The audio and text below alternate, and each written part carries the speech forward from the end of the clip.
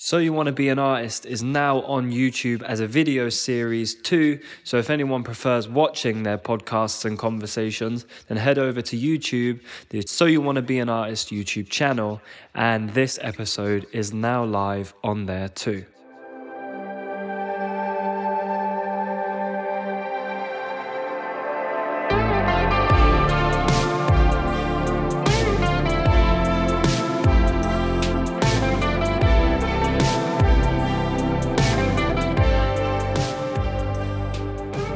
Life, plants, fucking water, sun, dirt, plants, fucking stigmas, tomatoes, shooting seeds around the gaff, sex. It's madness though, like it's so perfect. How can it, like, it makes you think, how can this be an accident? How?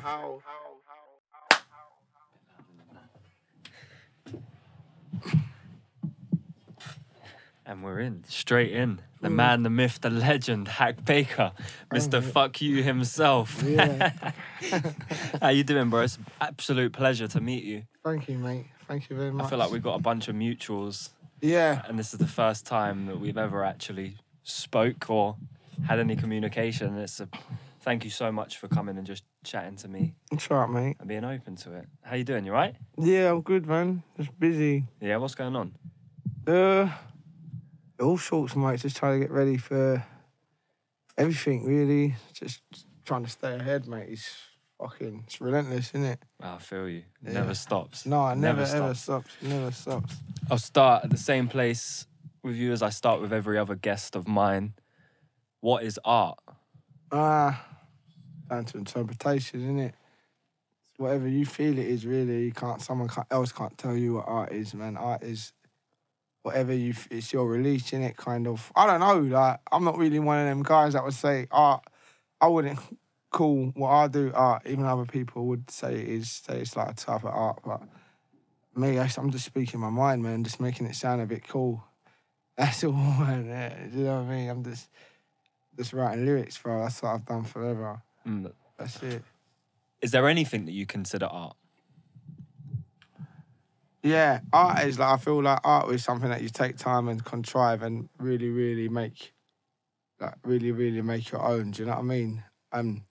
As much as I can understand when people say that, well, music can be art, but for me, it's just like a regurgitation process, just like upsetting myself, really, just letting things out that need to come out. You know what I mean? Other people, I respect what they call art, but me, bro, I'm just letting out some truths and just making it rhyme a bit. That's all, man. Do you know what I mean?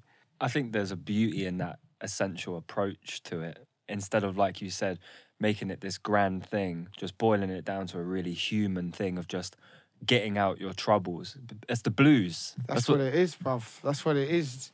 That's like when they say, like, even before they'd be like, how does it feel being like black and singing the guitar, playing the guitar? I'm like, these people are fucking mad, bro. I've been doing this for centuries. It's Probably what we've like always Zero done. been doing, like, do you know what I'm saying? So, yeah, it's just like the blues, really, but like maybe like a modern kind of thing. I'd dare say, yeah. Wouldn't dare disrespect the blues because what they was going through is like on a complete different scale to what we're going through. But still, I can respect the similarities. What are you going through? Me personally, I'm just going through like a rebuilding process of like I could just been like a massive kid forever. And like as much as it upsets me to say, like I'm just trying to grow up. As much as I'll never lose that juvenile thing that me and all the boys have. It's always there. But like just trying to grow up just a little bit. What does that mean? Just take myself a bit more seriously, innit? Dare to tell myself that I'm doing all right. Dare to tell myself that it's all right that I'm telling myself I'm doing all right. And not like, you know, not feeling even bad about it or selfish about it, you know. Accepting my job and what I am doing and going forward with. Yeah, it's like, it's hard. Because you're not taught that. You're just taught to look at other people and admire them, even from in school and history and these big people that they blow out of proportion that weren't really all that great anyway. Do you know what I mean? So you always get taught to look at someone else. You don't get taught to look at yourself and say, you know what, I did all right today, or I'm doing something great, and pat myself on the back. So yeah, just trying to do that. Is that? Sorry, let me. It's all good.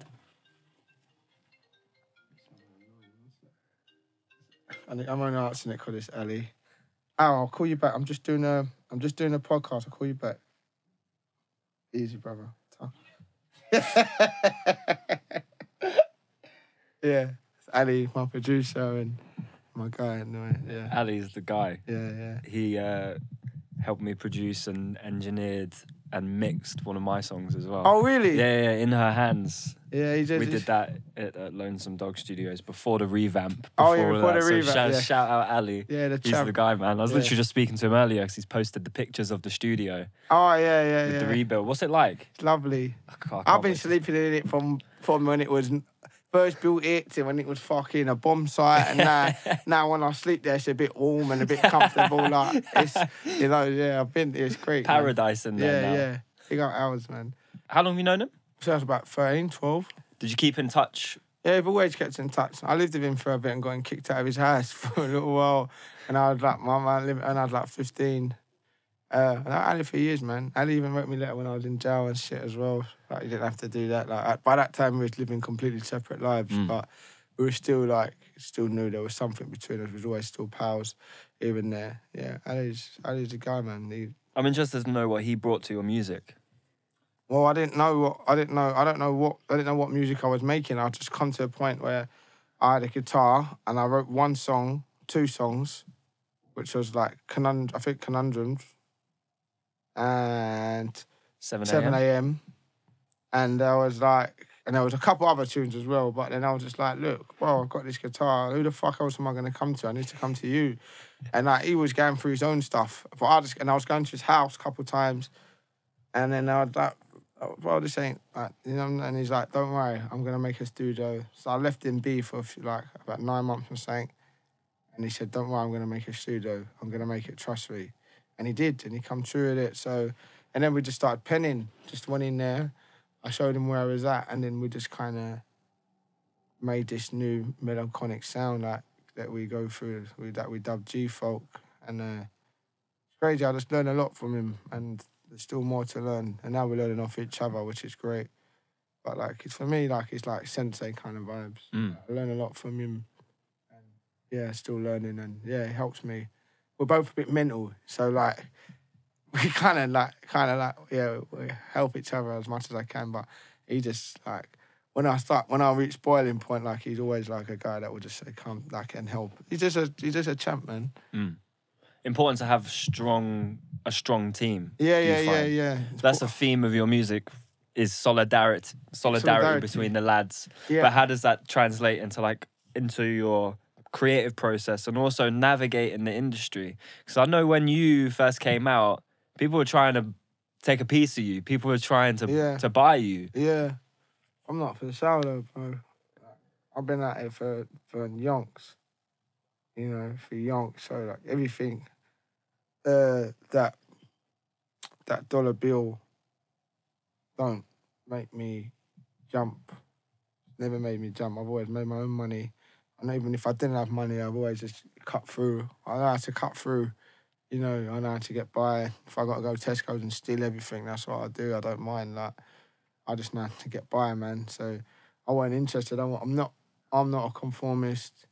My mum's not a conformist. My grandmother's not a conformist. My dad ain't a conformist.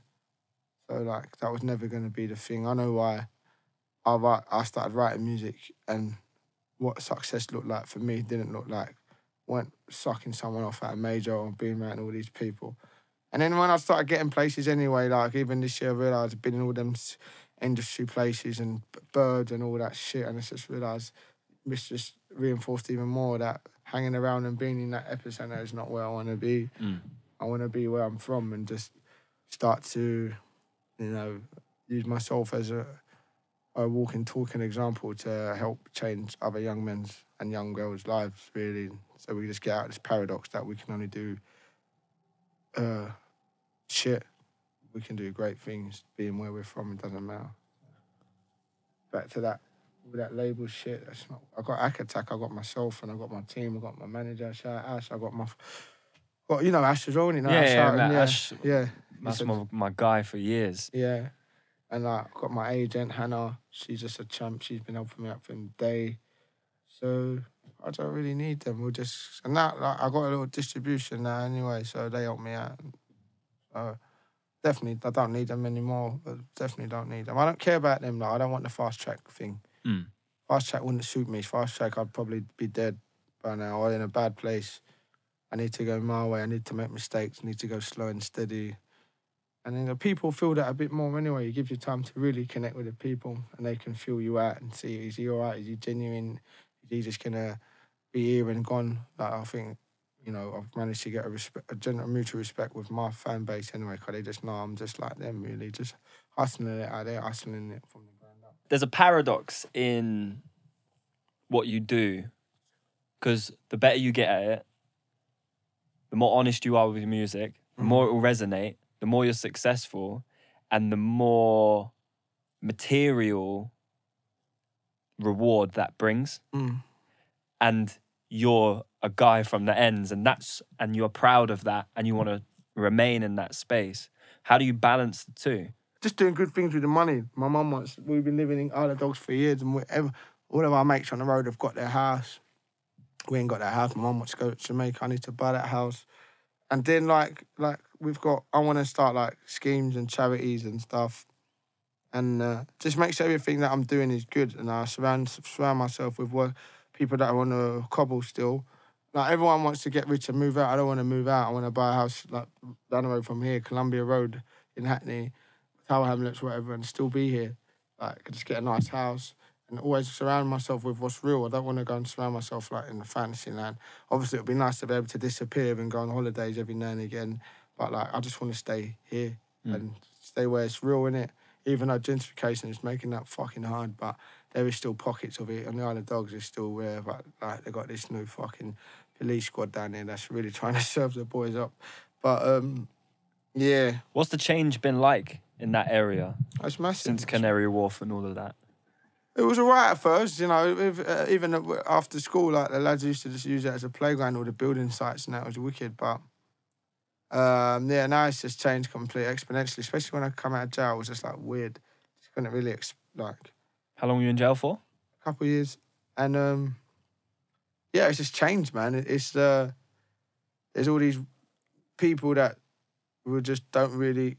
Like, say if you come to an area back in the day, like, say, like, I know a lot of buds that are not from London, but they're sweet, and they come to an area. I was talking to a geezer from... some geezer called Tim about this the other day, and he was like, he came from some shithole, and I can't remember where it was, but he came down and he said, he's like, I got involved in the area, I love the area, want to be part of the community, so find out what's the area, get involved in, like, fucking local chip shop, whatever, pub, you know, like, whatever.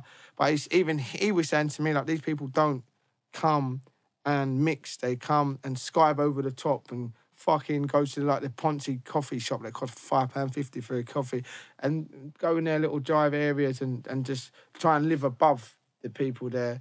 And then more of them come, so then it just kind of squashes out what's going on in the ends, and that's just what's going on at a rapid pace. And it's like, we can't really stop it unless we make some good money and start to buy the area, buy houses, buy businesses. That's what we need to do. So that's what really I want to encourage, because if we don't encourage that and if we don't do that, we're going to be gone and we won't be part of this place no more. And this is, like, part of our history, no matter what people want to give it to us or not. It is the mix, the feel, everything is ours. From after World War II to Windrush and the boats coming over with the Caribbeans and so on and so forth, you know, our reward for fighting in these fucking wars. So if we dare say, no, you can't get rid of us now, fuck that. So we have to, like, really make our stand and start to buy shit. That's why it's important to people know that you can make some proper good money. But they don't teach you that in school. No. So these are things you've got to find out yourselves. These are secrets that rich families pass down to rich families, but working class families don't know nothing about that because they're working 2-3 jobs just to fucking keep the lights on. What do you wish they taught in schools? Don't teach you about yourself. Like, learn about yourself. How can I know who I am if I don't know nothing about myself. Like, really build a person. As a black man, the only thing they show me in school about being as a black man is fucking Kunta Kinte in chains. At that time, I was fucking laughing at it because I was Caribbean. Do you know what I'm saying? That's how fucking lost I was, thinking that wasn't, somehow that wasn't part of me, even though my mum had been teaching me that history from when I was yay high. So, like, it's a big turn for me, really, in what I know and what's going on. But, like, you teach you about yourself, ask you what you want to do, and actually, yeah, and back to it again, teach you about who you are. Because telling me about King fucking Henry VIII and his 6 wives and his dogs don't really bother, don't really do much for me. What the fuck does that do for anybody? Who gives a shit about that? He's not a great It's example not of a how to great- live your life. Exactly, Do you know what I like, mean? do you know what I mean? Exactly. And like, Isn't it, what are we supposed to aim for there? Fucking chopping up a load of birds. Do you know what I mean? Fat as fuck. Do you know what I mean? The ways I've learned about myself is when I've put myself in stupid positions. Yeah. When I've made really bad mistakes Yeah. and gone, that feels like shit. I feel like a cunt. Mm. I need to never do that again. Yeah. So experience the best teacher always. 100%. So how do we get these kids and teach them about themselves without them making the necessary mistakes? Yeah, I always learn the hard way, even till now. My mum always told me that. My mum tries to tell me. But in order to make them, they need someone that looks like them, smells like them, come from the same place to talk to them. Anybody else ain't gonna know how to talk to them, and they're fucking too timid. They're too fucking timid to talk to them anyway. Any kid from real working class, problematic household ain't gonna be the most happiest chip on the block. He don't see his mum and dad because they're working, or one of the parents probably ain't there, and they probably ain't too happy when they come back from working a 14-hour shift. You know what I mean? They probably don't want to talk to them. They're out on seeing all these things outside, probably a bit malnourished, but eating fucking chicken and chips every day. You know, you need to know how to communicate with these people. And if they're a bit leery, don't take it personal. Let them be a little bit leery. Let them get that out and then talk to them again until it gets through. You have to talk to them. Because screaming and shouting doesn't work. Or excluding them or sending them to people referral units. It makes them feel stupid and ostracised. And to just give them time and talk to them with like people that they understand. Then they'll get somewhere. What do you think you would have needed when you were in school? Probably my dad, but that's just another chapter. Time, innit? Like, well, for me in school, I wasn't like a particularly maliciously naughty kid. I was just smart. And that's what the thing, I was thinking I was smarter than everybody. So I'd take the piss and try and outsmart everybody, including teachers being run, and then you just like, it was funny to be. I felt like I was in a cool position because I was smart and cool. So like, it was a wicked position to be in. You know what I'm saying? Almost like some kind of control. Yeah. You know what you're doing. Yeah, 100%. Everything's very contrived. Know exactly what you're doing. There's other kids like that, like my mate Shay, like my mate Tommy Flay. Like, we were smart and cool. Yeah. So like, it was just like a wicked place to be. Like, you didn't do your homework, you didn't do this, but you still got A's. It was great. You know what I mean? So yeah, it wasn't. It was a bit cheeky, but it was fun. It was a fun place to be. So I was having this conversation with my friend the other day. We fell out and didn't speak for a couple of years because we had differences in the way we wanted to act in the world, and when we reconciled, the conversation kind of came to a point where it was like, well, we both just needed a father at some point. Yeah. Someone to tell us like the right way or the wrong way to do something. Then I was like, but that wouldn't have changed anything. You know, it would have gave me more work to undo. I disagree, man. See the dad. The dad is solid. Dad's a man that you listen to, especially if he's not abusive and he speaks to you. Mm. You know, you see yourself in your father and your mum, but more if you're a boy, more in your dad. If you're a girl, more in your mum, obviously.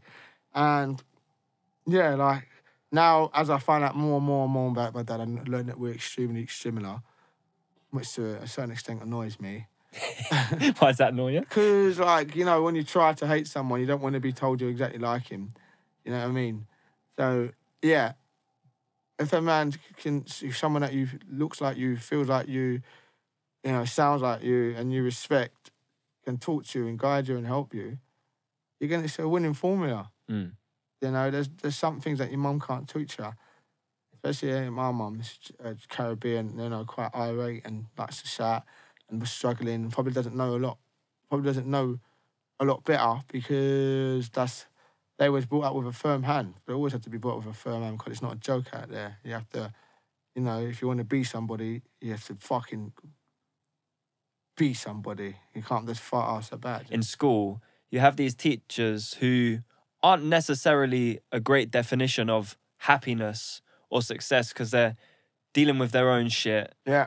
And they're quite obviously fallible humans. Yeah. And I feel like when you're a kid, you want a superhero. Yeah.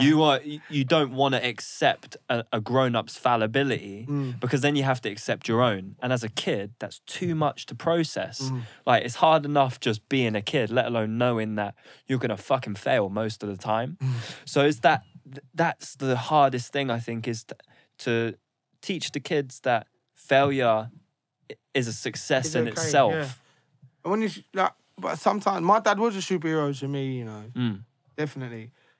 Just escaping like mum, chore, being scared to break a glass. I was so klutzy, like it was pressure being at home sometimes.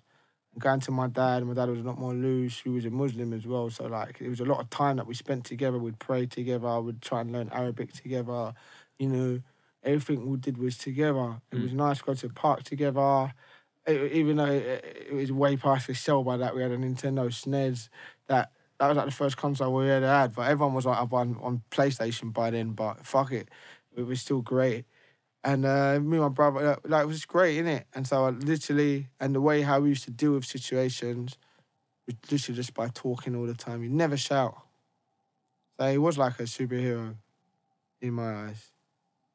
So like he didn't really have no flaws because like 8 times out of 10 every weekend he'd come pick us up. So that's probably why it was so hard when he disappeared. Disappeared, like, completely? He's back now, but I think he was just in jail. Oh, okay. But then he just didn't really come back around like that. Probably had his own things going on as you get older, you know, shit's not easy, man. Part of that growing up process that I've learned anyway is like filling in the blanks in my childhood and then being like, well, that was fucked up for me, but Jesus Christ, what must that have been like for my mum? If I have a kid, what am I going to have to deal with at the same time as trying to be a good example? It's a heavy load to carry, man. Yeah, man, definitely. Do you ever think about kids? Yeah, I want loads. Do you? I want an army. I want Hack Jr.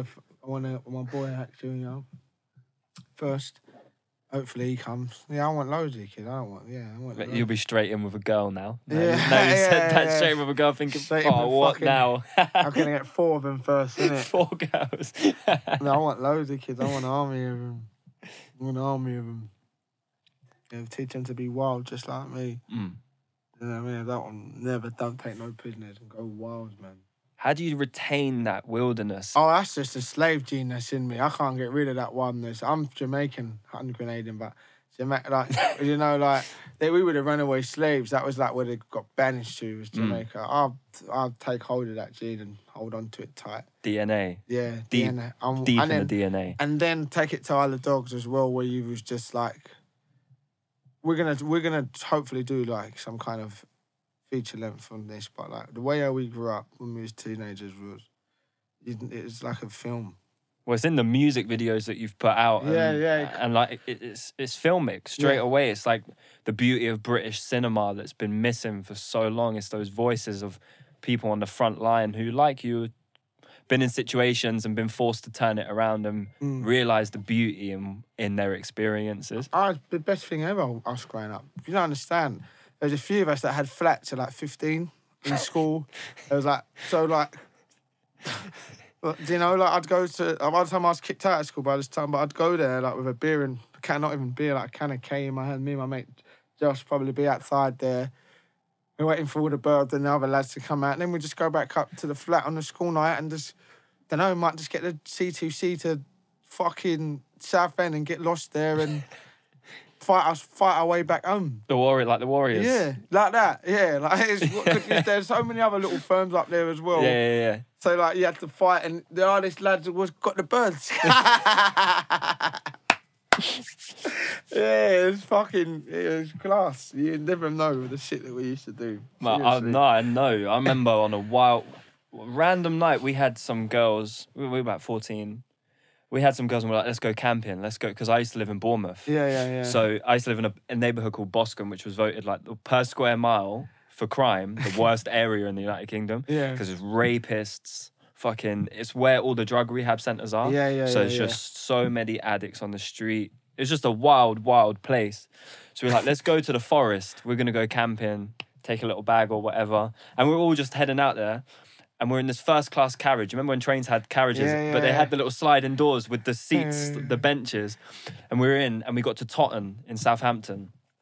And there's about 10 or 15, like 18-year-olds come on. So they look like full-grown men. Yeah. And we were all in tracksuits. They were all in jeans and Rockports and Lacoste and all that. And we were like, They start, it's like a film. We see them at the end of the train and they're making their way through the train just looking for someone, looking for a victim. And we were just way too young to even do anything. And the guy comes in and for some reason, one guy's got a black eye and a bleeding nose. He's like, which one of you cunts did this?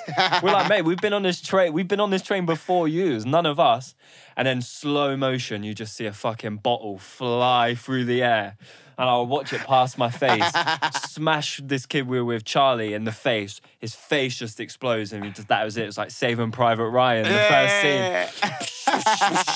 Fucking, stab him! We're all just like, oh my God. And we're like laying on top of my mate who's just completely passed out, like, basically it was torture, like Saw for fucking till the next train station where they shook our hands and was like, have a good night, yeah, lads. And we were just like, got off the train, my mate's face looks like Theme Hospital where they've fucking got inflated heads. We're like, probably gonna have to go to a hospital, aren't we, for fuck's sake? Got a night in the hospital, free dinner, free breakfast, so that was all right. It's and whenever I meet up with the boys, whenever I go back to Bournemouth, we have the same conversations. We retell the same fucking story. And the story gets wilder and wilder and wilder every time we tell it. Someone adding a little yeah. Well, but he pulled out a knife. A little pen knife. And then next year is, he had like his big one. But every time I do that, and the older I get, and the further away from it I get, the more I realise how fucking amazing and how free, but also how sad those times were. It feels like that now because we were just young. Why'd you say sad? Because we were lost, man. That's good though. Yeah, but You're just trying to find your way, man. You have to like go through turbulence sometimes. For sure. And it was amazing.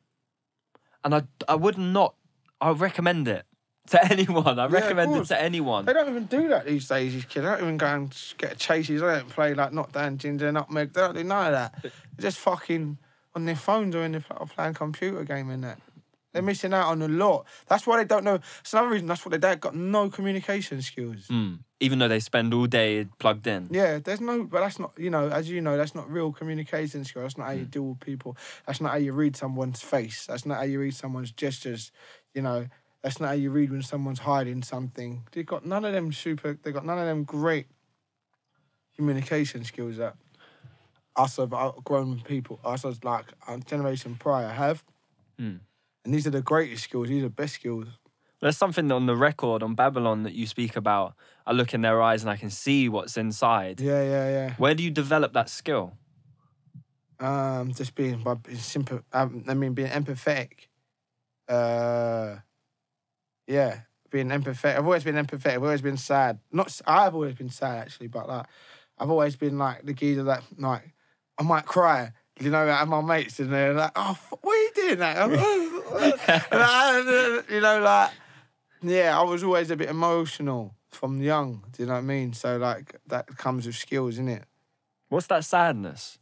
Because I just mentioned about childhood feeling sad, and you were like, it wasn't sad. Not that bit. I'd feel that was just like a upmake of character, but I was sad in other ways. I actually know it. I can't understand what I was sad because I don't know. At 15 and that, I probably blocked out a lot of my sadness by then. By then we was in like adventure mode, making money mode, like making a rep mode. I didn't really think about the sadness. Sadness was before like missing my dad and whatnot, and wondering why my mum didn't fucking spend any time with us. But she was always fucking working. And then she was working and she was just trying to go to Jamaica because she fucking hates it here now. So I kind of just pushed all that to the side. Man. I just fucking said, I'm just going to do my own thing now. And my own thing was just like, everything was just to do with the boys. Put the boys first. Like, we used to all sleep in, like, my bed. I had this bed set. And there'll be like 6, 7 of us, and then we'll just all be cuddling. You were the guy with the bed sit. Yeah, I had a bed sit. Josh had his dad's flat that he never got to use. So Josh had the pimp His dad's flat. got a new girlfriend, so they're off in the other house, and he's got the house with no central heating and the lights locked. No, I'm not gonna lie. This was like Josh's dad little. He had a little pimped out flat, so like, that was Josh's flat though. That was his flat. So if we had a pair of proper birds and Josh's dad weren't over there, we'd say, right, we're going over Josh's because Josh had the fucking governor flat, boy. I had the shit old bed sit flat. Taylor had a little shit bed sit as well. It was so like, yeah, we had a few flats and yeah, we would just. But even in my place, before I just had this flat, I had mine first, and it'll be like, we would just be cuddling, and we had this little halogen heater that would go from left to right, and whenever it wasn't on you, it'd freeze. Like, the lips go blue. Because the window was broken, like they wouldn't fix, and it was just like there was no heating for like years, about 2 years, and then they finally, like, I think we figured it out one day, and we finally had heating. I like, yeah, there was like birds would come down from Essex or from all over. They'd Fucking hell. yeah, cool. Birds. We was a popular group of lads. Our names spread about, and we were doing music and that before as well. We was doing like the Bomb Squad shit back in the day, so we was quite popular. So yeah, birds used to come down in flocks, and we'd have to like try and navigate them through the area because we had our angry birds from the area that would fucking hate them because they wouldn't get an invite up to the flat, and they'd bash them up if they'd see them. Oh shit. Yeah. So we really had to. I remember my mate Charlie one time, like proper did the diversion job, made everyone chase him, and then like he's on the phone like, yeah, did it? Like it was just unbelievable. Like I can't. Yeah, we'd have to like when the films come out, like my mates would like Charlie would climb up the fucking side of the block, up the drain pipe in, because there'll be like also like 20 lads downstairs that couldn't get the invite hour because we can't have a flat full of like 50 lads and like 6 birds. Yeah. So like we'd have to like say like, sorry lads, you're not Not this week. Not this week. You know what I mean? And we developed like a call point system. He said, you ain't got enough call points. Sorry, man. Like, you're not coming up. You know what I mean? That is fucking hilarious. You never, it would wild, man. At what point do you go, these will make some fucking brilliant songs? Don't know. I just don't know, man. Just started playing and it's just what came out of me, man. And there's so much more to talk about as well. But yeah, I don't know. I can't tell you, mate. It just came out. Was the Bomb Squad stuff, was that similar, in a similar vein in terms of in homage to what you were experiencing? Was it more of a Bosie thing? Oh yeah, Bomb Squad was more of a bit of a glitzy thing. It was like, no, it weren't actually. It's just what we was doing at the time. Like, and at that time, everybody was kind of doing those kind of things. But we was quite good at it. And I remember the first time I was in Till, I was in the ends and Trim was there.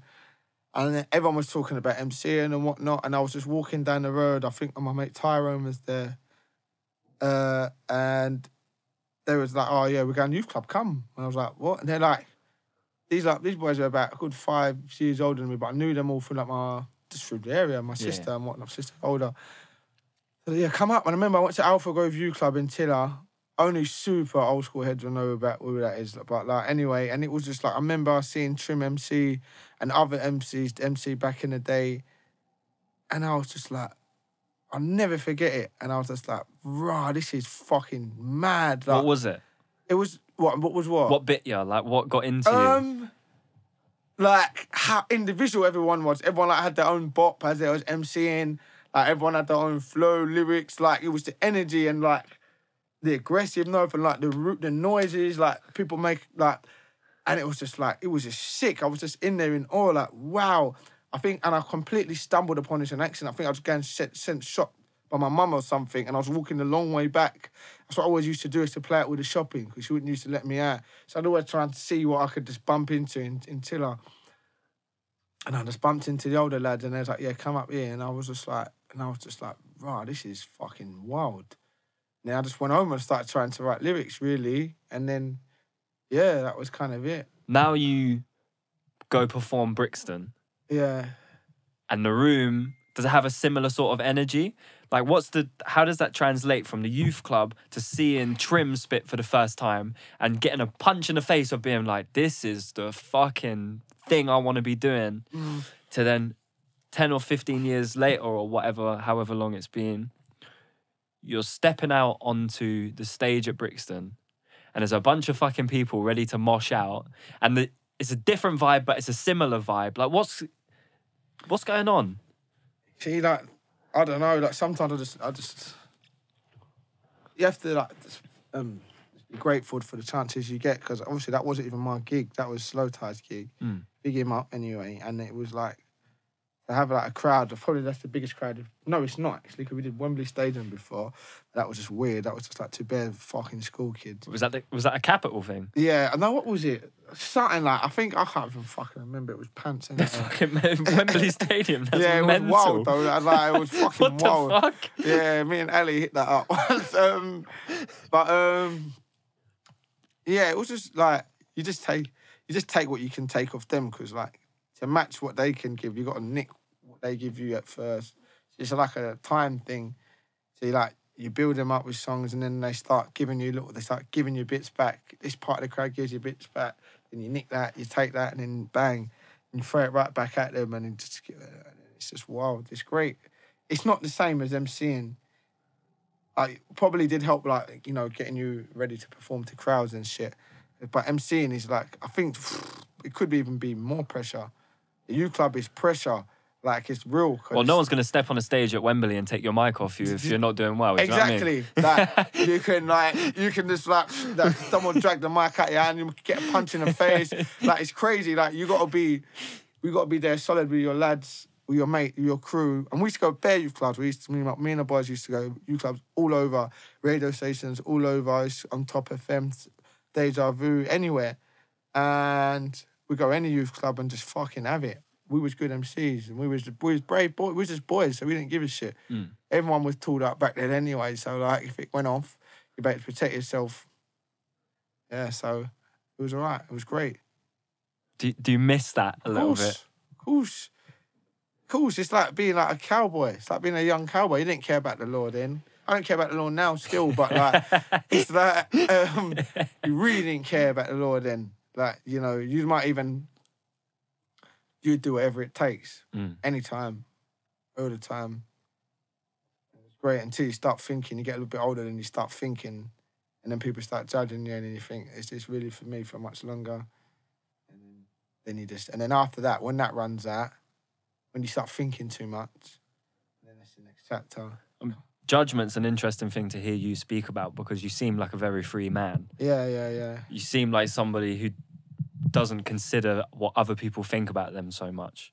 As much as you want to pretend like what people think about you don't bother you, it always nibbles at you. But then like, there's either it's like fight or flight, innit? It's either you're gonna like ingest that, take that, and make it bother you, or you're just gonna say, fuck, don't care, just keep doing you.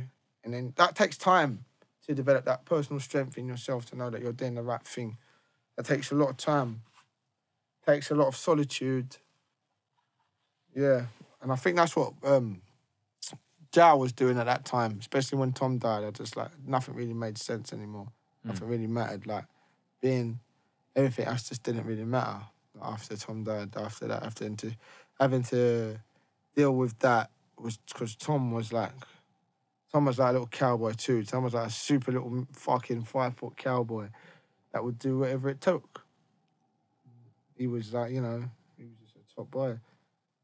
Yeah. After that, I just thought, all this shit don't really matter because Tom's dead, so might as well just do you. Because it was like, me and Tom, I'm not going to lie, like, we used to go out, we used to go and do stuff. We used to go out a lot, try and get it in. He'd get it in his way, I'll get it in my way, but we'd meet in the middle at the club. Yeah. You know, me and Tom, it's good, yeah. But it's a journey to get to that point of where it's an acceptance almost. Yeah. What was the period like before you reconciled it in your mind? Even that time was happening, I was starting to think, like, this is a bit shit. I want to have a laugh now. And then that's when it kind of changed. And then we was like then we was like a group of lads in the ends that was like, right, though we were about it, you know, we can jump in a transit van and do this and go and hurt people and whatnot. But I just thought that's just boring. I don't want to do that now. I want to go now. I want to party. Yeah. So we started partying. Yeah, we started partying a lot. And started going under it with it. And then it just started. We were just like, yeah, we're gonna party, and we'll just go out and fight. We wouldn't go out and do, you know, other stuff. We just go out to clubs and have a punch up. That was all right too. It's a sport for Yeah, sure. it's a sport. It's a sport. You have to do that. You have to go out, see what you can handle, see what's going on. Test your limits, test your boundaries. Yeah. We was always fighting anyway. But when you then raving times, that's when you start fighting like bigger men, you know. You got to stand with your boys and fight. It's great. It's all great. Like, it's all part of growing up. It's all like, it's harmless. Like, it's all part of, so yeah, we started doing that. And people can grow to resent you when you're having fun and you're making money. And that's what kind of started going on. So I just started caring even more, really. It brought me closer to my group of mates. And So then jail happens. Yep. You get a lot of time to reflect on what you're doing. Yeah. What'd you go to jail for? Robbery Okay. So you land in jail. with my Cody. I got Shane. Bumpy, yeah. And then just get on with it. It's not a big deal. You just get on with it, innit? Jail's jail. It was a big deal because it changed your life. You Yeah, came true, out so and you it's- picked up a guitar. Well, I picked up a guitar in jail. Okay. In jail.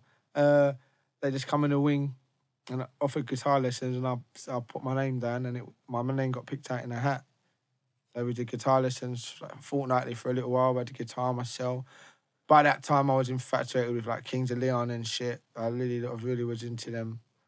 So I thought, yeah, I'm gonna do something with this when I come out, and I did. I just got one. I was going out with like some stripper bird at the time. I won't say her name, but she's a top bird, bigger up anyway. And I didn't have a bank account or nothing, and she bought me this guitar. Yeah, and yeah, I still got that guitar as well. I call it Delilah. Ash described you to me once as the best person he knows at being able to experience something, go away for 5 minutes, and then come back with a piece of work. Like the way that you can just... Big ass, yeah. He says that the filtration system between what you experience and then how you interpret it and spit it back out is so quick and so pure, he said, that it's like nothing he's ever experienced.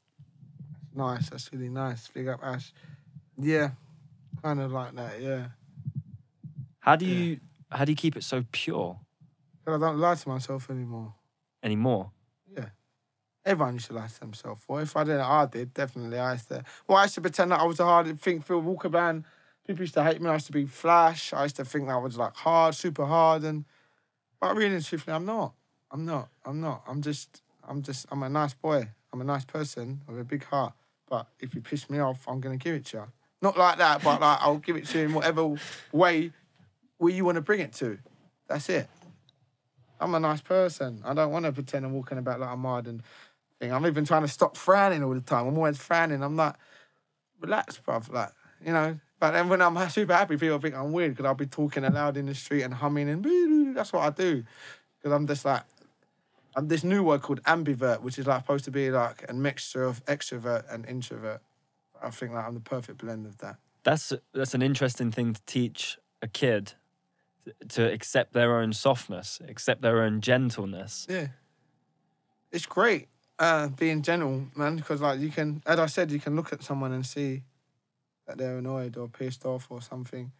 Or you can see the tenseness in people. How tense I used to be, I'm just loosening up now. Just now, like, all that tenseness, it's no good. Just need to be cool and gentle. Like, if you have a bit of femininity and you embrace that, don't, like, fight that shit. All that masculinity leads to men killing themselves or killing each other. Don't need all that, man. Just, love ultimately rules and wins, really. Like, people can forgive people and all that shit. Forgive, not forget, though, innit? Yeah. Don't forget cunts when people are being a cunt. Remember that geezer is a prick. But you can forgive him. Easy to forgive him. Forgive them. Forgive everybody. Forgive them. How does that then apply to yourself? I've forgiven myself for all the shit I've done. I've done some shit. I've forgiven myself because I know some people that have done worse shit and they're better people than me. You know, so just forgive yourself as well. Give yourself, and tell yourself, well done. Apologise to yourself for abusing yourself like that, you know, in whatever way you do, choose to. I know what I do. I drink uncontrollably. So yeah, just forgive yourself. Be nice to yourself. Acceptance of the past, I feel, is a difficult thing for people to do. To forgive themselves, to be able to just go, mate, it was crazy. It's always crazy. Like, Yeah. it's understandable that anyone would act any way, you know, like nothing is surprising. No reaction to life is surprising. No reaction to the conditions of being can shock you. Because it's fucking mental. Everything is absolutely mental at every moment. So like, someone flies off the fucking rails, someone descends into chaos, someone just becomes a selfish cunt, someone, like, whatever happens, it's fine. As long as you get to a point where you're like, okay, I need to stop that now because I have more to offer. That's key. Yeah. I have more to offer now. Yeah, that's key. Yeah. When do you realise that? Probably about 3 weeks ago. Probably about 3 weeks ago. And I'm honestly like I'm drinking very like once a week now. Instead of like 4 times a week. You know what I'm saying? But that's like realising like, bro, you can't give the best of you if you're fucking hungover all week. Literally. Because if you're drinking 4 days a week, you're hungover all week. Like, what the fuck? You're running at like, you're trying to exert 100%, but you're running at like 50, 60. You're doing damage to yourself. Too much damage. So like that was like, I just thought that's enough. And I was starting to realise I was being horrible to people that love and care for me. That's not right. So I just had to do something about it. Whenever I've really desired guidance or like a father figure or something like that, Yeah. it's because I've wanted somebody to tell me what my purpose is. Yeah. Somebody to tell me what my responsibility How have you got with is. that? What is your purpose? Do you know what it is? I feel like I have something good to work towards. Yeah. Which is just to bring people closer to an understanding of themselves. Yeah. I know I'm struggling, to be honest, to put it into like things that I can go out in the world and do, but maybe not, because I do a podcast, I make music, I fucking make films, I do all of that other stuff. But it's just to bring people to a better understanding of themselves. And like we just spoke about, understand that their past and their future, it's all up in the air. Like, it's all up for interpretation. Like you said, it's all art. All time is art. And it's just about how we're perceiving it. Yeah. Look at it beautifully and see what it does for your life. That's my purpose, essentially. That's my mantra. So that's what I work towards now. But whenever I have desired guidance, it's always because I wanted someone to give me a responsibility that wasn't so hard to achieve. Yeah. It was always to be like, give me a lesser load. I don't want to accept the fact that I have to chase this unattainable thing, which is saving the world in whatever form I see, because it's never going to happen. We're never going to have a perfect world or a utopia, and I'm going to fail in everything I do, totally. I may succeed in small increments, but in the grand scheme of things, the change will be so minimal and that anyone would look at it like a failure. There's people that do things and go towards things and like, but another problem would always come to fruition for some reason, and that's just what humans are like. You know, there'll be a point in the coming, half century or something where, like, overt racism will be like fucking kind of at, probably not really visual. But by then we'll probably be fighting robots or some shit. Because this is what we fucking do. Well, this is the thing. I have this conversation quite often. I think people are like, what we need is aliens or robots to take over or whatever, and then we'll finally unite. And I'm like, no, that's not how it works. It will just make our division even clearer. Yeah. Because racism, bigotry, and all of that stuff is team fear. It's team hate. Acceptance and forgiveness and compassion and empathy is team love. And if an alien or if a foreign entity comes forward And you've got this team over here who's afraid of anything new, afraid of anything strange, afraid of anything alien. And they go get the guns because we're insecure. Let's take them out before they take us out. And then you've got us, I'm guessing, on this side being like, reach out a hand. What's going on? How can we help? How can we make something between us? And we're going to have to stop them from pointing the guns and fucking dropping the bombs. Yeah. So it's these robot invasions, these fucking alien invasions aren't going to do shit except for highlight our differences and make it more obvious that we need to work together. And that's what even when they put it in Hollywood, that's always the case as well. Mm. There's always like a rich tech bio company that's, doing some fuckery. And then there's like the other, the weak resistance. That's all about love. Trying to fucking, it's always the same. They get trampled, the aliens get blown up, the Earth is saved, and everybody lives happily ever after. Arrival, though, that's a film. Have you seen Arrival? I don't know. Watch it, man. You'll really enjoy it. Yeah? Basically, it's the same story. Aliens come, and all they're doing is like using language. They're trying to communicate, and it's really good example of the government being like, blow them up because they're going to kill us, and a bunch of scientists being like, let's just talk and see what happens. So check it out. It's really fucking I good. watched that today with us. Yeah, I'm trying to stay in today, so Watch it, man. You'll love it. yeah, it sounds like I like that actually. Yeah, that idea that this foreign or this alien thing will unite us all. That's bullshit, man. Well, you only have to look at a refugee crisis. Those are aliens to someone who lives in England. What the fuck do they know about somebody who's fleeing a war zone in Gaza? And they're literally reaching out a hand, trying to come in and be like, come, just help us until at least we get back on our feet. Let's figure out some kind of way for this to work. And people are like, let them die in the sea. Let them wash up on the beaches. That's not fair though, man. As in, like, within human nature, to just see someone die because you don't want them in your country. You're gonna watch kids and women die on your coast. We got Germany because they would bring a few people. They would let in a few bodies in, weren't they? But then you look at what happens after that. People start becoming Nazis again. Yeah, for real. That's what started World War II. That's what Hitler used. He was like, immigration is the problem. So come and join me. I'll sort it all out. That's how the Nazi Party got started. That's what they used. Was immigration, basically. And they're using it again today. And they use it again today. It's no different. It's just a fucking different brand name. It's the exact same motivation. It's still extreme acts of fear and segregation and alienation and hate. It doesn't change. I don't really get it. I don't know why they need to exercise that. I don't know what kind of power they're looking for. I don't understand why anybody would want to be support some kind of supremacist group. With just fear. In my mind, it's just. I don't think it's fear though. It's insecurity, man. Of course. Because what are you scared of? Like, you see people living in harmony day in, day out. What exactly are you scared of? This one person. What are you scared of? It's not. It's something like, I don't know if they want to keep people at loggerheads. Like, I don't know if it's like in their interest to keep people at some kind of division, to distract from what's illicitly going on in the leadership of the world and countries and places. So we're just not really paying attention to the fuckery that they're doing right under our noses. Do you know what I'm saying? Like, what really are you scared of? Like, why are you scared of our next man because he's a different colour? I don't,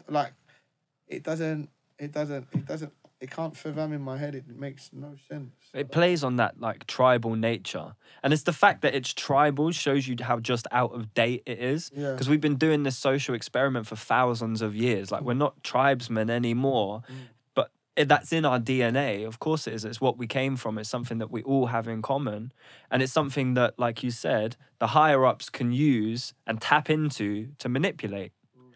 But it's not like you said, like, we have access to fucking infinite resource and infinite knowledge with the internet. Anyone can be absolutely anything. It's not like we're defined by strictly genetics anymore. Like, we have almost freedom, essentially. They prey on that idea that someone will come who's different to you and they will be better than you and they will take your job, which means they'll take your money, which means they'll take your comfort and your safety and your security and eventually take your life. It's like, what? In what fucking world? Certainly not in this world, because civilization. Where though? There's no such civil. See, like that's a joke. Even the way we drink in parties, there's nothing civil about us. Like even if I take it away from, you know, people that live at a high echelon than us, there's nothing civil about us. Well, there is, in the sense that I mean, we don't disagree, and then we don't kill each other. Yeah. Apart from that, apart from not being complete like savages. And we shit in toilets and flush it, and it disappears, and we don't worry about it. Apart from that, like, yeah, we're not civil features, man. But that's besides the point, really. Like as you said, like we should be able to, but it's just never gonna happen. And that's London for me, is that it just becomes a playground for the elite. Yeah, it is. That's what it's coming towards now. Like, that's where it's going towards now. It's losing all its passion, its feel, its rough edges. They put out these fucking heartless fucking shit buildings up that are freezing and not made out of fucking solid bricks and mortar. This country is made of hard-working bricks and mortar, you know, these fucking makeshift container flats that they're fucking importing from China. It's just shocking. And, there's just no love on the streets no more. The kids can feel it more than they feel it. I can feel it. And everyone's just fighting for things that they don't own. So I just don't really understand it. You could just chill and be nice to that geezer. It's always easier when you're nice. To maintain a scowl and an angry energy would exhaust you. Yeah. You know what I'm saying? Like, it's easier to just chill. Smoke some weed and say, what's happening, mate? Yo, what you up to? Like, pick up a guitar, listen to Daughters. Listen to Daughter and just chill, bro. Like I don't know, man. It just doesn't make sense in my head anymore.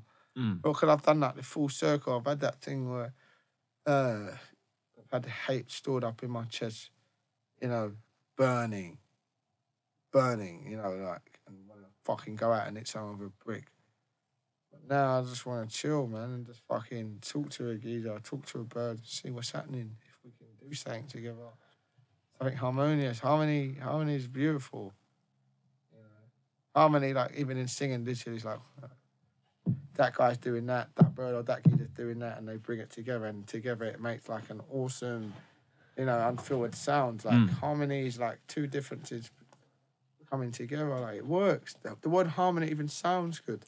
Like, you know, make you feel like that. It works.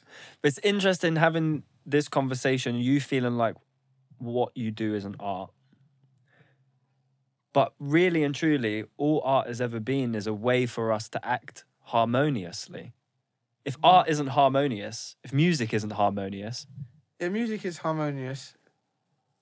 Is art harmonious? For me, it's an example of how to behave harmoniously in accordance with nature and the rest of the world. And yourself. There you go. Actually, that's a perfect example. Art is an example of how to act, of how to be in harmony with yourself. And it resonates from you, and you put out these songs which are so you. They couldn't be anybody else's songs, but because they're in harmony with yourself, suddenly you get to travel. Suddenly you don't have to play by the rules. You can be the lawless cowboy that you are, that you are innately in your DNA, in the structure of your being. You can be that just from being in harmony with yourself. Yeah, but they try to shut that. They want to shut that down. They don't want geezers like me flapping about. They haven't got a choice. Yeah, that's the whole beauty about art and about harmony, is that it's unstoppable. It is. Yeah, I hear that. So, and again, for you to be a father of a generation, essentially. Fucking no. That's impressionable. Well, it's not, because that's what we're all doing. It's what anyone who fucking makes good art, makes good stuff, and leads a good life is doing. They're raising the people around them. They're raising anyone who comes in contact with them. And again, art, as a definition, art is just a way to raise people, a way to raise yourself. Like in these songs, you're not lying to yourself anymore. Yeah, no. You're raising yourself up to higher ground, and you're doing it on a record for people to see with no shame, with no fear, with pride and forgiveness and compassion, which is, again, a perfect example to set for people. Again, this is like, as I told you, about 3 weeks ago, when I told myself I was doing all right. So, like, even all that, like, it just goes like, whoa, okay, maybe I'm doing something a bit better than I felt. But it's nice to finally not be known for fucking arrogant shit or, like, nice clothes or being a prick, you know? It's nice. It's a new feeling that I want to get used to and not think, oh... Because you can also get addicted to, like, I was talking to Ash about this the other day, about self-destructing yourself and feeling like, this is where I have to be. I don't deserve to be happy. I have to drink 10 pints tonight because that's just how it is. And you know you're going to feel shit tomorrow, but that's what we do. You know, we're in a shit place hack. We've got to do this. I've just started to feel like, no, we ain't got to do that no more. People become, like, addicted to that kind of lifestyle. Coping mechanisms. But they're not. Like, the brain is like, it's a wonderful, wonderful experience, you know, being in sync and actually in control of yourself and what you do and how you feel. It's amazing. As I say, it makes you want to skip down the road. You know what I mean? Like, I feel right. I ain't had a spliff, I ain't had a drink, but yeah, I feel right. I've had a couple of bananas. Fucking hell. All I've eaten today is fucking a handful of prunes. That's all I've had. And a glass of water. Yeah. So I know exactly where you're coming from. Actually, I had a coffee. I won't lie. I know I've got a Zoot rolled in the bag, ready to go. So I'm not an angel. Yeah. I'm not gonna lie. I was thinking about a spliff about 5 minutes ago, and I feel when I get back from the gym, I'm gonna have a spliff or what? Yeah, definitely. You know? I find. So I do sometimes feel a little bit of, it might be shame. I love mushrooms. Yeah. I love acid. Yeah. I love weed. Yeah. And I don't do anything else. Yeah, wicked. Never drank in my life. Really? Never touched a drop of alcohol in my life. Never had a cigarette, none of that. Just jumped straight into psychedelics. And I do feel a little bit sometimes like... Do you put fag in your spliff? Yeah. Yeah, all right. Yeah. I'm not made of money. Yeah. Cool, One day. Of course. Yeah. I feel there's a little bit of dissonance with me where I don't know whether it's, I don't know what it is, to be honest, but there's like this purist mentality in me where it's like, well, I know I don't need that stuff. I know I don't need the stimulants. But then part of me is also like, but how else am I going to find new ways to look at stuff? I hear that. So I'm in a place at the moment where I'm wrestling that of like, these things are here for a reason. Do you know what I mean? There is a certain level of mundanity that comes with consciousness, that comes with awareness. Even though everything is fucking mental, there's something in our brains, like Aldous Huxley would say, there's a valve where you have to suppress how mental things are just to survive. So otherwise you just be like this. Like you are when you're on psychedelics or when you're too high or when you're too fucked. So I side with Huxley a little bit of these things, weed, psychedelics help me ease off the valve a little bit and let some of the magic back in. I hear that. But then you have to, then on the other side of the coin, you got the monks them that are completely at like, what's that word? Where they're just like, in life, they can sit there for hours upon hours and just, and feel like a sense of enlightenment all the time. How the fuck do they do that? These geezers in World War II, in like, for a form of like demonstration, were setting themselves on fire. Yeah. How? Yeah. How? That's like crazy. And just sitting there. And just staring at you while they're on fire. Come on, man. That shit must be like, where they are in their head must be unbelievable though at the same time. Yeah. And that's like no drugs or nothing. That's Do you know what I'm saying? That's the thing about that is that's a form of self-mutilation, not the fire, but the reducing yourself to nothing more than just this. There's a certain level of inaction that you have to do. You have to be doing fucking nothing. You have to break yourself down to the point of nothing where you can achieve that, which I don't necessarily think is that productive. It's not that celebratory. Do you know what I mean? Yeah. Yeah, you get to witness the awe of existence, but what do you do with it? You just stare at it.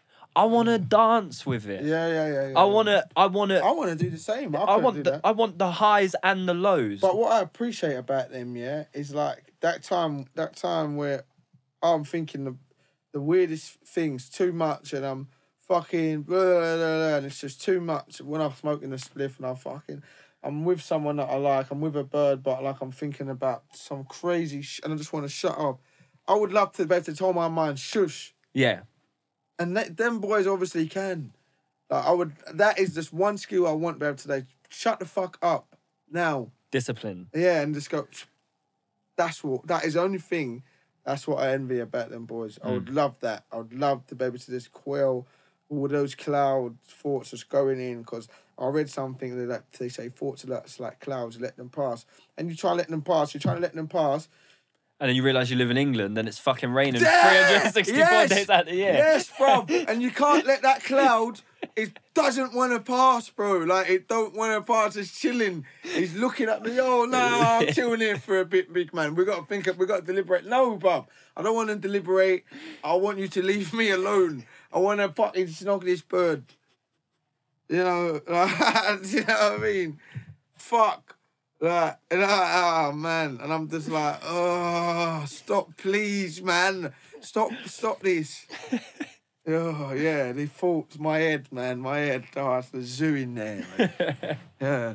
When you get rid of the lows, do you get rid of the highs too? Bro, I think they're on, like, some new shit. I think they're doing, what's they call it, astral projecting and Astral shit. projection, I think they're just, like, here, but they're over there. Like, they're just chilling. I believe in the astral projection shit. I reckon we can get there. Because I feel I'm a man like this.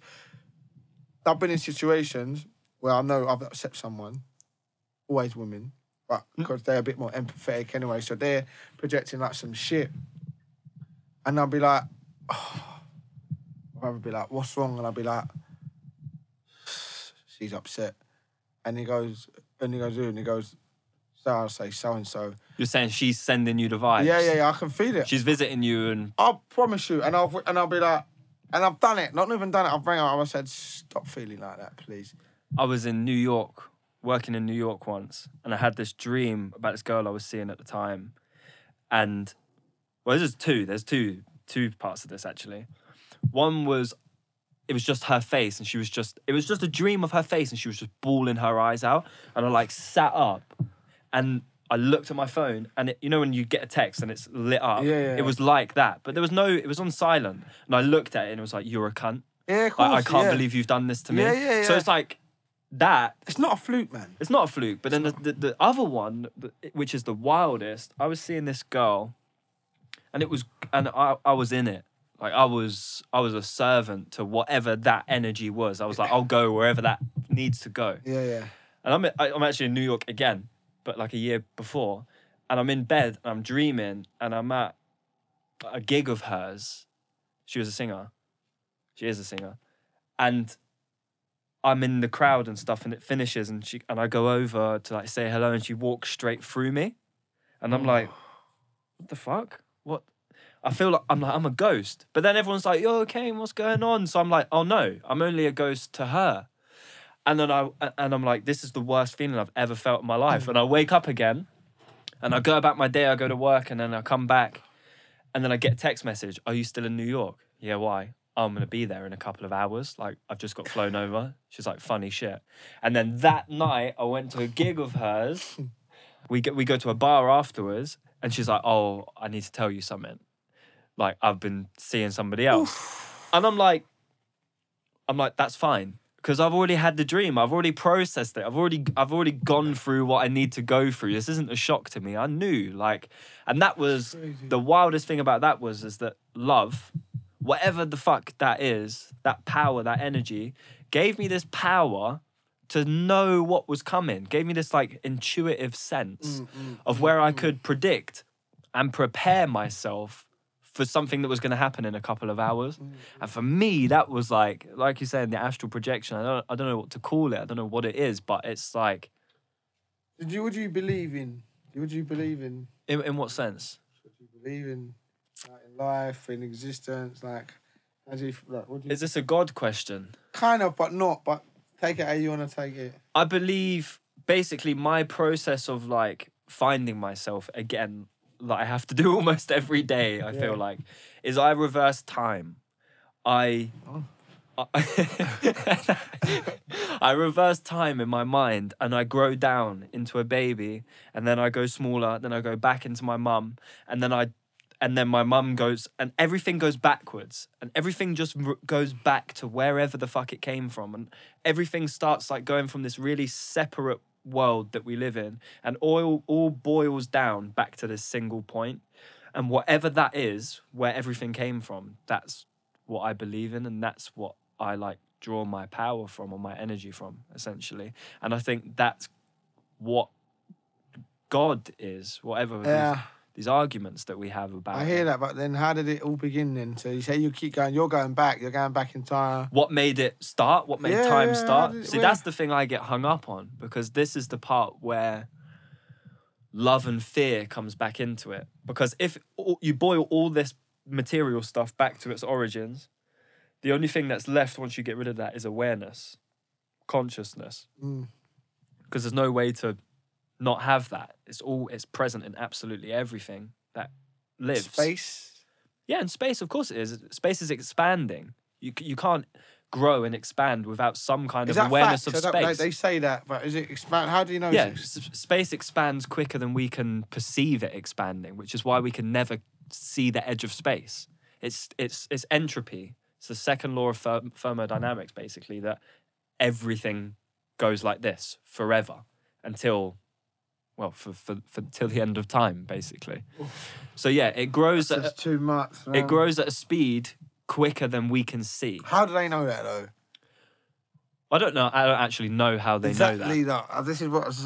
Do you believe in aliens? We are alien, but yeah, I believe in other forms of life. Yeah, definitely. But for me, what we're talking about now is awareness and intention. Everything is in this one space, yeah? Before the Big Bang, a singularity. Everything and nothing all at the same time. Yin and yang, all in that one space. And like you said, you're right. Something kicks it out. Something goes, and then time, space, all of that stuff happens.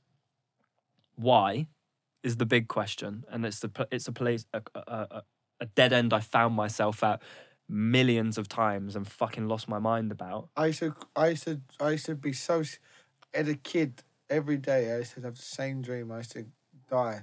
I used to circle and go to hell, and I should go round and down in this fire inferno and see all kinds of weird people, and I'll just non-stop spinning. I'd have the same nightmare every night. So I was always scared of death, and for time, and it was weird because my mum. I'm not religious, but my mum was. And your dad. Yeah, and my dad. Both of them are religious, and but my mum got the house blessed by a preacher. I remember, I was too scared to look at him. I didn't even look at him. I was in the bedroom, and whatever. I remember, and then the dream stopped, and that just freaked me out. Even it really did. They did stop. And your mum got the house blessed because of your nightmares. Yeah. And well, then that might just be him. You know, it's like a subconscious placebo. Yeah. Someone comes in and makes everything okay, and suddenly your fears go away. It's crazy, away. isn't it? It is. But from there, it used to make me feel. I was so scared of death. And it took me back like a year one day to just tell myself, like, when you die, you just die, hack. You're just not here no more. You're just not existing no more. And you're all right. And I'm like, really, Hack? And he's like, honestly, Hack, you just gonna just chill, bro. It's not even that bad. And it took me ages to get over that thing of like dying and what it's all about. Because I'm a logical person and I can't believe that there's this fucking jovial place where the trumpet's playing and fucking angels flying, half naked angels. Well, if it was flying going to down. be anywhere, it'd be here. It'll be here, innit? Like, it's here. That's already going on. Yeah, right. Just go to Hugh Hefner's. So, But we could get Sam Warner. He can come in with the Yeah. trumpets. Oh, you do know know what I Sam mean? Warner, Yeah, he played yeah. trumpets on one of my songs Oh, as well. wicked. But for me, the why of it all is what separates us as human beings, is what creates divisions in humans. Because if everything was perfect, as most religions believe, and then for whatever reason it was all kicked off out into space, there's only two ways you can perceive God's intention. One is that he hated his own. Just for the sake of this argument, he hated his own isolation so much that he had to create something else just to not be lonely anymore, which breeds resentment in me personally. But then I can reconcile it and be like, well, if it was the other way around, I've been isolated before. I know how much I need other people. But then also, there is intention behind it. And yeah, this God, this idea of a man is archaic and bullshit. But whatever its intention was, it was either because isolation and loneliness is unbearable, or because life is so beautiful that it needs to be shared. So where was he living his life then? Nowhere. That's the whole point. There was nothing, but there was everything at the same time. Yeah, I hear that. Try and close my eyes and be like, I just can't. I just don't know. It's just weird. It's just life, plants, fucking water, sun, dirt. It's just, I don't know. It's just too perfect at the same time. See, like the whole being and the like plants, fucking stigmas, tomatoes, shooting seeds all around the gaff. Like, this fucking phone don't stop. It's a liberty. It's fucking, it's madness though. Like, it's so perfect. It's so perfect, like sex. And like, it's perfect. How can it, like, it makes you think, how can this be an accident? How? Yeah. You know what I'm saying? Like, it's too well designed. The fact that it's all perfect, it's not really about a designer for me, because I do think that all of this is chaotic in some sense, but the energy that everything possesses, that drives life forward and out into the cosmos from nothing, from absolutely nothing, but also everything at the same time, to fucking planets, moons, black holes, suns, all of this stuff. And each bit of it as miraculous as the next. And each bit of it as determined as the next. Everything's here. Everything's now. Everything wants to stay here and will stay here. And I think that death... What death? I know... I'm with you. I've lost people. So where do they go then? So where does it go? So does it just go back into the thing? The vacuum? Like, let it spit it back out again? How do you know? How do you see that person again? I want to see Tom again. Like, how do I see him again? He's in everything. I hear that. But I know the all the experiences that mold that thing into Tom, that mold that energy into Tom, it can't be replaced. And that's the beauty of And the detriment. And the detriment, yeah, for sure. That's what makes people recoil in terror. That's what makes people afraid. But there's never been nothing. But then there always has been nothing. Where? At the start. The opposite of the yin is the yang. But what happened to the nothing? It's now full. It's in the process of becoming full, I would say. So for me, whenever there has been nothing, there has been some sort of force that needed to turn it into something, which means that the process of life is unending. We're here, this is it, forever. Forever. Yeah, I know. So it's just a bit pointless. But it's not pointless because it's perfect. It's a bit pointless though, Kane. It's a bit pointless. It's like, it is a bit pointless. I don't even want to be that negative Ned, you know what I mean? But like, sometimes I get to a point like I fucking, it's not going to stop me from doing my good little bit. I want to do my good bit. You know, my thing is like,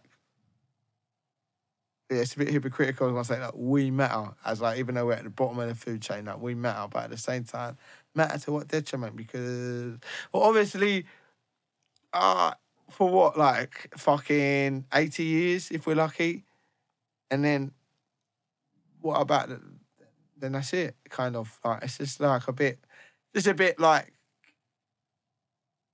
it's a bit sad. I'd love to come back again and know that I just did a 80 stint there. So in 100 years I was in limbo. Yeah, so you know, locking back with other limblers, limblers, you know, bouncing off them, and then come back again, bosh. Straight in. Yeah, Pick up where you left off. Say, oh yeah, I remember that. I'm gonna crack on and do that. I don't know. If that's the bit where I get a bit bewildered. I don't like to think about that a lot. It's. I think I'm putting so much work, so much mental work in my nut as well, like to try and better myself and do this and do that. And then you just pop off. Then they'll remember you for about 100 years. And then that's it. There is an eternity, I believe. But I believe it's here and now. Not in these forms that we can understand. Yeah. But in a bigger, wider concept. Do you think we kind of figure it out when we die a bit more? It depends how you lived your life. If you dedicate your life to trying to understand that, I believe at the end you'll get an answer. If you spend your whole life trying to run from it, then you'll get exactly what you worked hard for. The difference, the best example for me is the difference in the way Carl Jung and Sigmund Freud died. They're both the people who invented psychoanalysis, psychology. Everything that we know about psychology is from those two guys, essentially, and a bunch of other people they worked with, but those are the front runners. Sigmund Freud believed in no magic. He believed we're all beasts, slave to our sexuality, with no free will, nothing but just animal desire. Yeah. Like, there's nothing sacred about you. There's nothing sacred about me. There's nothing we can connect on apart from fucking survival, meat, and whatever. And Carl Jung was an artist. He painted and kept it all and was like, don't show anyone till 50 years after I've died. And they brought out the Red Book with all of his illustrations, all of his dreams. And he believed in the subconscious. He went and studied alchemy in fucking China for 20 years in the last 20 years of his life. He went around the world and was cast out of the psychology institution by Freud because he proposed the idea that actually there's something bubbling underneath the surface in every single one of us that makes us common. And that's what we need to ground our psychology in. Sigmund Freud died of a tumor in the throat. Carl Jung died on his back with his eyes wide open going, the wonder, the wonder, the wonder. So for me, I don't need to look any further. I don't need to look any further than that. These two people dedicated their lives to understanding. The wonder. He's saying he was going into the wonder. He was like, I'm about to go on to the next stage. The wonder. Jeez, yeah, I read that. That's wicked. Yeah, that's crazy. And that's, again... I want to die like that. Exactly. And this is something that I realized this week about art. Art is how we make death appear beautiful. That's the purpose. That's the intention. To be able to exchange something with somebody that leaves them feeling like they are confident in their ability to confront death. For me, that's the most rewarding thing. To be able to look at someone and go, but you fucking got this. Death's just the next step for you. It's just the next adventure for you. That's lovely. I'd like to leave with that. Well, then let's wrap it up there. Brother, thank you so much. Thank you. This has honestly been like a beautiful conversation for me. I've really, really enjoyed it. Thank you. We'll do another one. As well. Yeah, we will. Yeah. We will. Let's get Ali involved as well. Yeah, big Al. Yeah. Me and Ali could talk up a lot of shit, you know. Well, I from believe back it. in the day. I believe it. Yeah, man. All right, mate. Thank you, brother. Easy. Yeah, lovely. Enjoyed that.